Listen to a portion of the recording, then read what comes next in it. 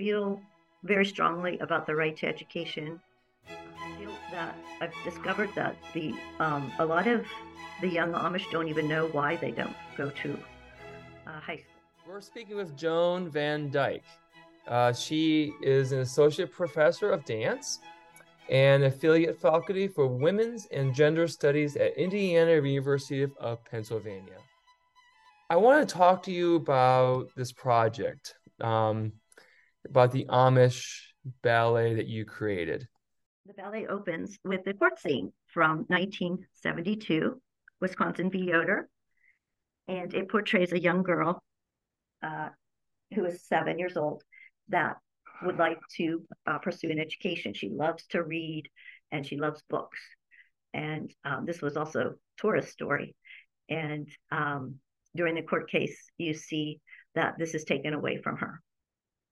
And then we fast forward to 10 years later, and the same young girl is now 17.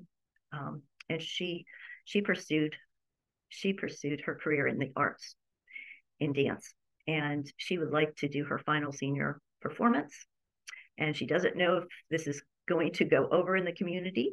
And her best friend wants to be a nurse. And so we see these two lives that develop, and one has to choose to leave the community to become what she needs to do, and one chooses to stay and takes a chance that she'll be accepted.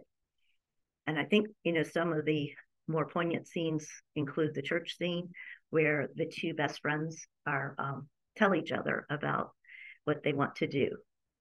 And that's a hard thing to do sometimes, but they trust each other enough to kind of bare their souls and talk to each other about what they really want to aspire to. And then the other scene that's really beautiful is, of course, the pas de deux between an English fellow and an Amish woman. And we also see a scene where there is they celebrate Rumspringa, which basically is a moral holiday for them to have fun. And in our scene, they go to the moon. And then finally, we have the shunning scene where one of the girls is ostracized from the community because of her choices. I feel like it hits upon very serious topics in a very creative way of being able to reach a large population of people through performance. How do we get to the place that we have to educate people about getting an education? I feel that I've discovered that a lot of the young Amish don't even know why they don't go to high school.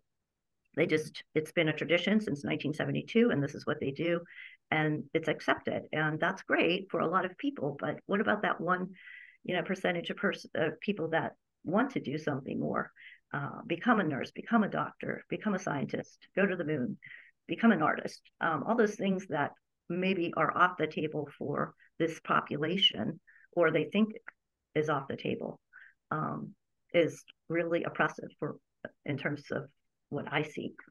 And not to say that education is for everyone, because as I know personally, there are so many people that are very happy without pursuing a college degree or doing any more in education. They're very prosperous and happy, and that's wonderful. But what about that one person that wants to go on and should have that opportunity? Well, Brian, I always say I think I was pretty much born feminist. I didn't really know any other way. I grew up with very strong women role models. And then I became a ballet dancer. And as you know very well, that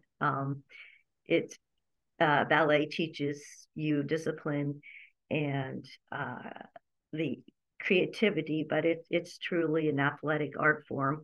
And so it's not for the faint of heart, of course. So we know from our dance training that you have to be a strong individual to really maintain that work ethic.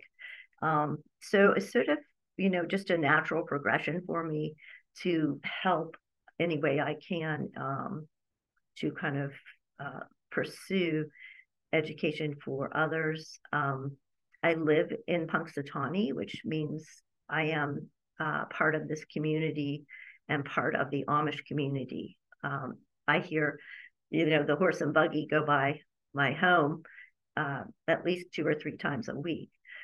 So the Amish are an integral part of our community. And I just have a burning desire to help in any way I can, not to change them, because there are so many great things about their culture that I would like to be part of, that we as English don't have. However, I would also like them to have that chance to dream and um, and create maybe a better world for their own community.